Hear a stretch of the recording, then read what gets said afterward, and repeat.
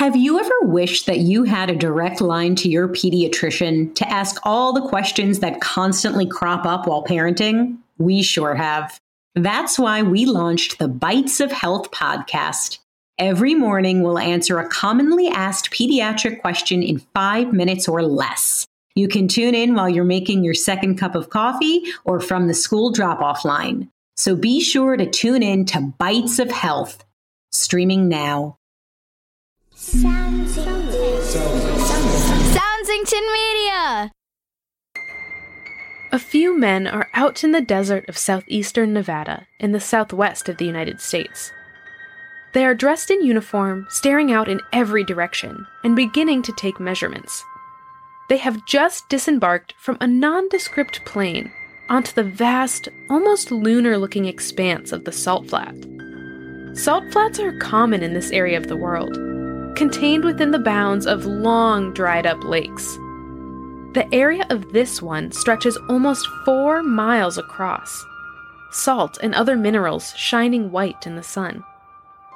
It is the perfect place to land an aircraft. One of the men on this scouting mission, Kelly Johnson, will later write, "We flew over it, and within 30 seconds, you knew that was the place. It was right by a dry lake. Man alive, we looked at that lake, and we all looked at each other, so we wheeled around, landed on that lake, taxied up to one end of it. It was a perfect natural landing field, as smooth as a billiard table, without anything being done to it. We used a compass to lay out the direction of the first runway. The place was called Groom Lake. It is 1955. Just a few years into the existence of the CIA, or Central Intelligence Agency, the United States government's most secretive organization. Just a few months from now, Johnson and his team will be using this land as an Air Force base for a top-secret aircraft project known as Aquatone. A few years from now, the area of the base will have grown to over 25 miles. It will be the site of dozens of reported UFO sightings and will somehow, mysteriously, come to be known as Area 51. I'm Elise Parisian, and this is the second part of our special 2-part episode on aliens. We'll dig into Area 51 and ask about signs of intelligent life in all corners of our universe, right now on Unspookable.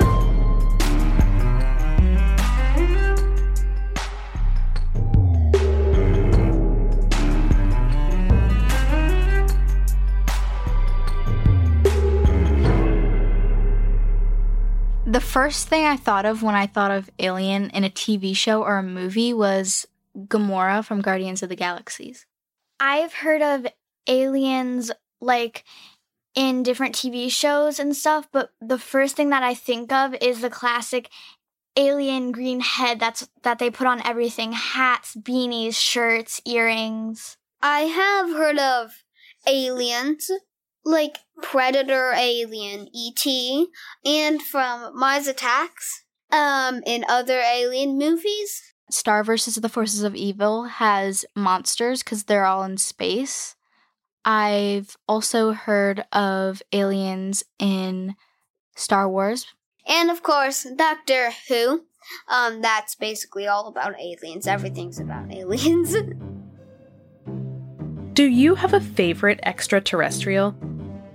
In part 1 of this episode, we talked about the history of the human understanding of space and of potential space creatures.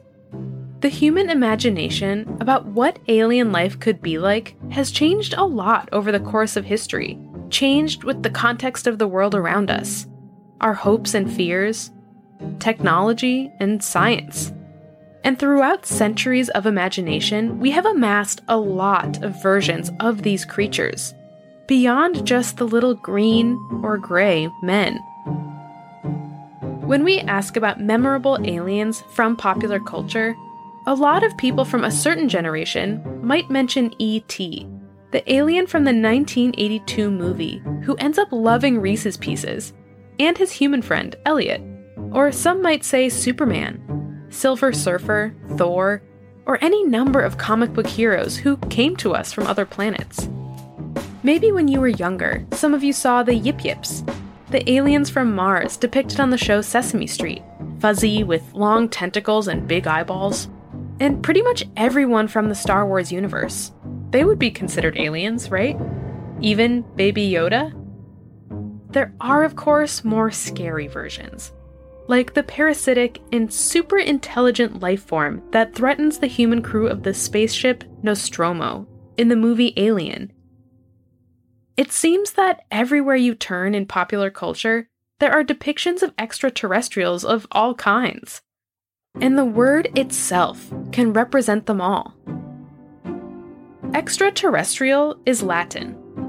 Extra meaning outside or beyond, and terrestrial from terra, meaning of Earth. The word alien also has Latin origin. It comes from alias, meaning other, and alienus, meaning belonging to another.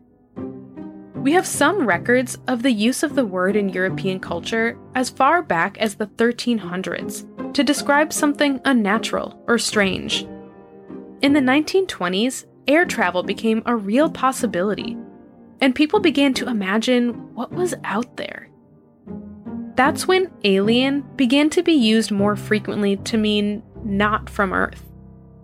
We also need to mention here that the word has also been used in nations like the United States to describe other humans, to indicate that they don't belong, because they are immigrants or otherwise not recognized as citizens. We all understand that words have power. How does it sound to you to use a word that often describes invaders from outer space to describe fellow human beings? Although the word alien can potentially be used harmfully, and it's important to pay attention to that, it's interesting to note that the word is most often used to describe intelligent life forms from other planets, sometimes humanoid in appearance. Extraterrestrial, however, doesn't have to have that same meaning. Life on Earth requires water, which provides a place for biochemical reactions to occur. There are 29 chemical elements that play active roles in life on Earth, but just 6 of them are the building blocks for about 95% of living things: carbon, hydrogen, nitrogen, oxygen, phosphorus, and sulfur. Many scientists believe that because of the sheer size of the universe, nearly inconceivable to the human mind, the chance that there are galaxies, solar systems, and planets where these building blocks could have come together like on Earth is pretty high. At the same time, extraterrestrial simply means not of Earth. So what if there are chemical elements that we've never seen or heard of before on a different planet? What if there are completely different building blocks of life out there in the universe? Of course, life doesn't have to mean walking, talking, thinking humanoid creatures. Life could be as simple as microbes. Microbes, or microorganisms, are things like bacteria, viruses, algae, and protozoa. Researchers estimate that around 70% of the Earth's bacteria are contained within the Earth's crust. This could mean that many other planets, even if they don't have visible life on the surface, have a record of it below. As I'm speaking now, scientists like those at the United States' NASA, the National Aeronautics and Space Administration, are analyzing data that shows methane gas variation in Mars's atmosphere, which could have been produced by microorganisms. With these 2 examples so close to home, it's easy to imagine that the building blocks of life could exist in other solar systems, on other worlds. Of course, the very high likelihood of microbes existing on other bodies in space also leads to some spooky scenarios too. There's a job at NASA called the Planetary Protection Officer, whose responsibility it is to make sure that microbes from Earth aren't accidentally introduced to other planets, and that those from other planets don't get loose here. We don't know what samples of red dirt from Mars or chunks of rock from the asteroid belt could contain, but we've certainly dreamt up the possibility that an alien invasion could start with the microscopic. Movies like the 2017 Life imagine what would happen if an alien microbe was rejuvenated aboard a space station only to grow into a monster that terrorizes the crew. Do you want to know what the creepiest part is? While we don't yet have evidence that this could happen with a microbe from space, it has happened on Earth. NASA scientists rejuvenated 35,000-year-old bacteria found deep in an ice core in Alaska. It didn't turn into a monster, of course, but who knows what could happen with ice from Mars or even a more distant planet? All microbes aside, maybe you're still wondering about the possibility of larger life forms. Maybe even ones that are supposedly being studied right under our noses. More on Area 51 when we return. Area 51 is a military plot that some people were thinking that the military were hiding maybe creatures that scientists didn't know about yet.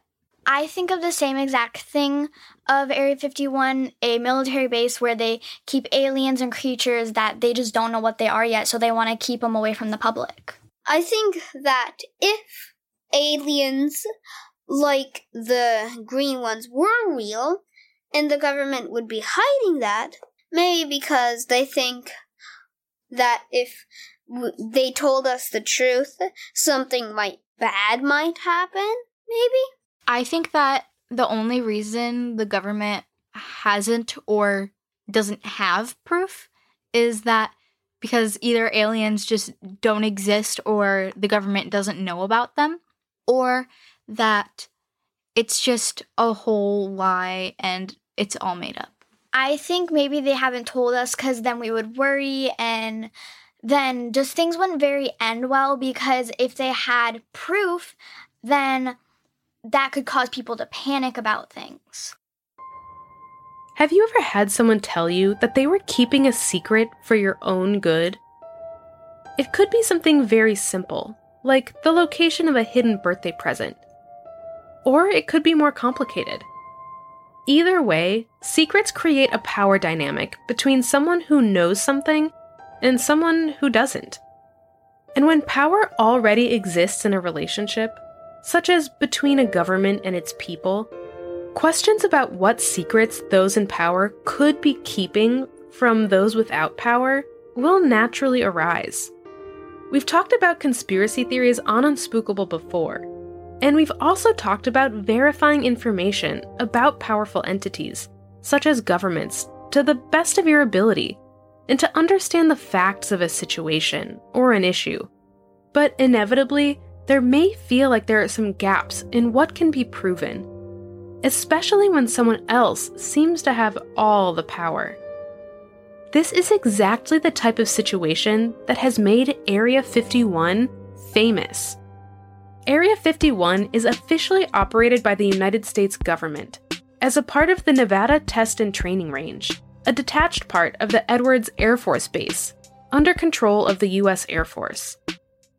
No one quite knows where the use of the name Area 51 started, or exactly why. But this restricted airspace is the subject of a lot of discussion about potential government cover-ups of the existence of extraterrestrial life. In the beginning of the site's use, the CIA was working on Project Aquatone to develop a top-secret, high-altitude reconnaissance aircraft nicknamed Dragon Lady. After this first project, many more aircraft were designed, built, and tested at Area 51, which operates in a classified manner to this day. This has led to many theories about what is going on at this site.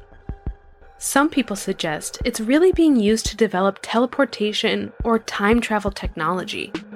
Some think weather control or the creation of high-energy weapons, possibly related to nuclear technology.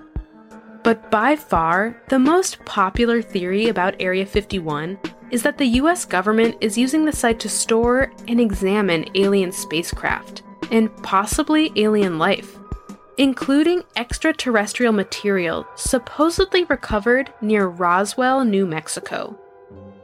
Have you heard about what happened in Roswell? As far as our fears about conspiracy theories related to aliens go, this is one of the original stories that leads to speculation to this day, decades after the reported incident. Roswell is a city not too far from Area 51, in the U.S. state of New Mexico. On July 8, 1947, local newspaper, the Roswell Daily Record, ran a headline that said, RAAF captures flying saucer on ranch in Roswell region. The RAAF, or Roswell Army Airfield, is a local Air Force base just 3 miles from the city. The military claimed that the debris recovered on the ranch were the result of a weather balloon crash landing, after taking measurements of atmospheric pressure. But rumors ran wild in the small city, and journalists from all over the area came to talk to locals and see if they could get to the bottom of what really crash-landed on the ranch that day. One news story read, "The many rumors regarding the flying disc became a reality yesterday when the intelligence office of the 509th Bomb Group of the 8th Air Force Roswell Army Airfield was fortunate enough to gain possession of a disc through the cooperation of one of the local ranchers and the sheriff's office of Chavez County. The flying object landed on a ranch near Roswell sometime last week. Not having phone facilities, the rancher stored the disc until such time as he was able to contact the sheriff's office, who in turn notified Major Jesse A. Marcel of the 509th Bomb Group Intelligence Office. Action was immediately taken and the disc was picked up at the rancher's home. It was inspected at the Roswell Army Airfield and subsequently loaned by Major Marcel to the higher headquarters." Later, government officials and news sources reported that there was no way the debris, which weighed only a few pounds and was scattered in pieces over some 200 yards, could have made a flying disc or saucer that could have flown on its own. It had to have been attached to a weather balloon, as the government stated. Interest in the incident faded during the 1950s and 60s, even as Area 51 was gaining popularity. But then, a few different factors converged to reinvigorate interest in the site and a connection between the Roswell incident and Area 51. In 1953, the U.S. Air Force began using the term Unidentified Flying Object, or UFO, as a catch-all for any aerial phenomenon that can't be immediately explained. As tests of the latest aircraft technology in sites in the U.S. Southwest and on other Air Force bases all over the country became more and more common, so too did civilian reports of UFO sightings in the area. The U.S. government explained away many of the mysterious sightings as well-meaning citizens who were not aware of the existence of the type of aircraft the military was testing. So, they imagined that the planes they saw flying over the desert must be advanced technology from space. But despite their explanations, the government still ran very secretive investigations, like Project Sign and Project Grudge. Both Air Force operations opened to investigate UFOs. Despite maintaining into the 1970s that the Roswell incident was just a weather balloon, and that no extraterrestrial life or aircraft were being studied at Area 51, the US government still could not convince new researchers, calling themselves ufologists, from trying to dig up new information about the sites. Physicist and self-proclaimed ufologist Stanton T. Friedman is among the most famous of that era. Friedman led a civilian investigation of Roswell, where he and a team of researchers interviewed hundreds of people with a connection to the site and obtained hundreds of government documents through the Freedom of Information Act. They determined that at least one alien aircraft had crash-landed at Roswell, that alien bodies had been recovered and possibly taken to Area 51, and that a government cover-up had taken place. Over the next few decades, interest grew so much that a 1997 poll conducted by CNN and Time magazine found that the majority of respondents believed that aliens had landed at Roswell, and that the relevant information was being kept secret by the government. Regardless of how you feel about Roswell or Area 51 in particular, or alien conspiracy theories in general, do you believe that alien life exists? And that somewhere on our planet, there might be humans who have proof? Do you believe, or do you want to believe? Our search for alien life forms wraps up just after this. If I were to talk to an alien, I would probably ask, do you speak English? Because I don't even know if it's going to answer me. Maybe aliens don't even talk. I'd probably ask, like, what's your name, or hi. Like, hi, I'm Al. What's your name? If I could talk to an alien, something that I would ask it is, do you have anything that we have here on Earth? But also, if they could understand me and talk to me, and I can understand them, I would probably ask them, like, about their world and about things in, like, their world and how they live, and maybe that can help us. Because maybe they have, like, really good technology or something that will help us live, or they can, like, give us information how to help us.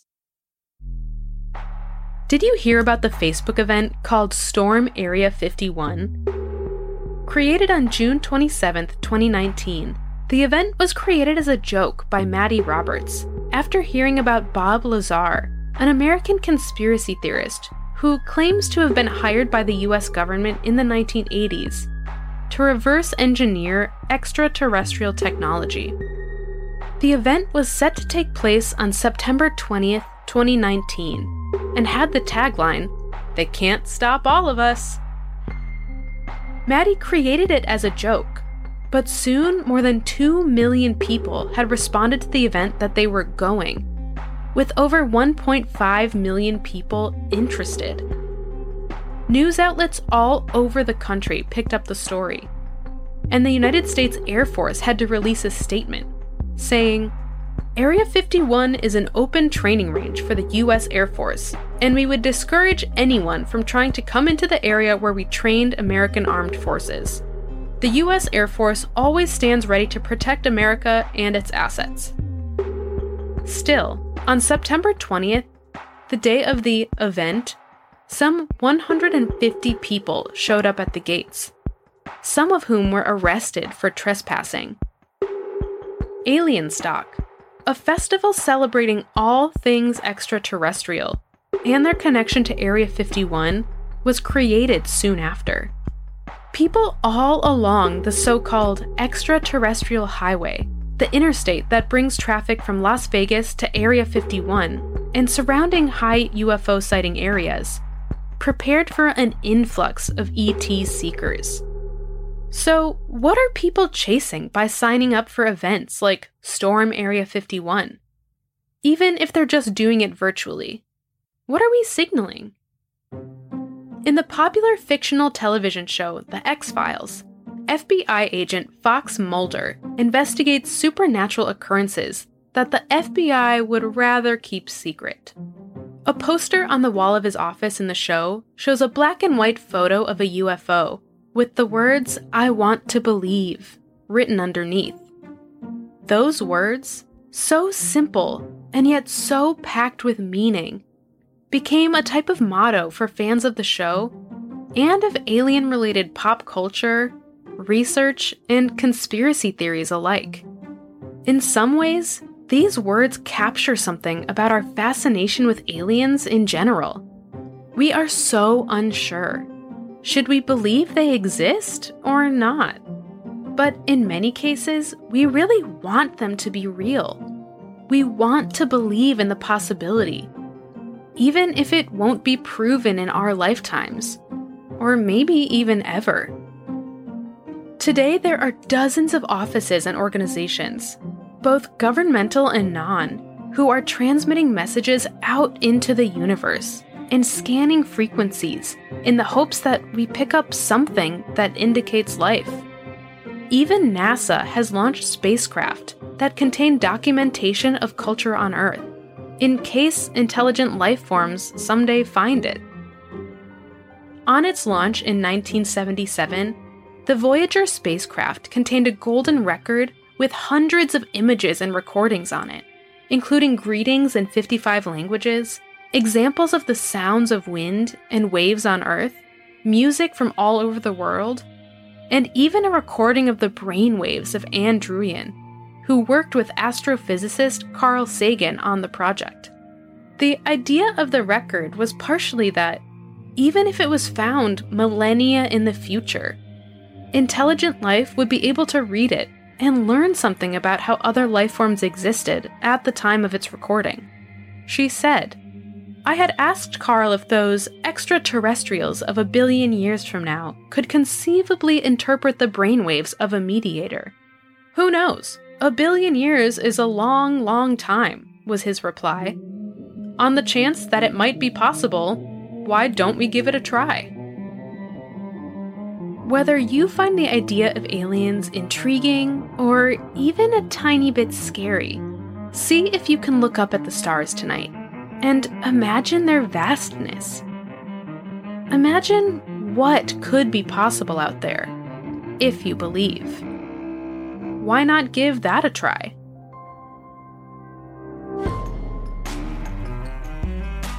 Thanks for listening to the season finale of Unspookable. I'm your host, Elise Parisian. This episode was written by Eleanor Riley Condit, produced and edited by Nate Dufort. Our theme song and additional music composed by Jesse Case. Our logo was created by Natalie Kewen. Special thanks this week to our guests Blythe, Bella, and Al. That's it for this season of Unspookable, but make sure you're subscribed, as we have some exciting things to share before our next season in the new year. If you enjoyed the show, make sure to tell your friends. You can leave us a rating and review in your podcast player of choice, or share an episode on social media. Speaking of social media, you can find Unspookable on Twitter and Instagram. Follow us for a peek behind the scenes and for updates on the show. Unspookable is a production of Soundsington Media, committed to making quality programming for young audiences and the young at heart. For more information on our shows and the people behind them, go to www.soundsingtonmedia.com.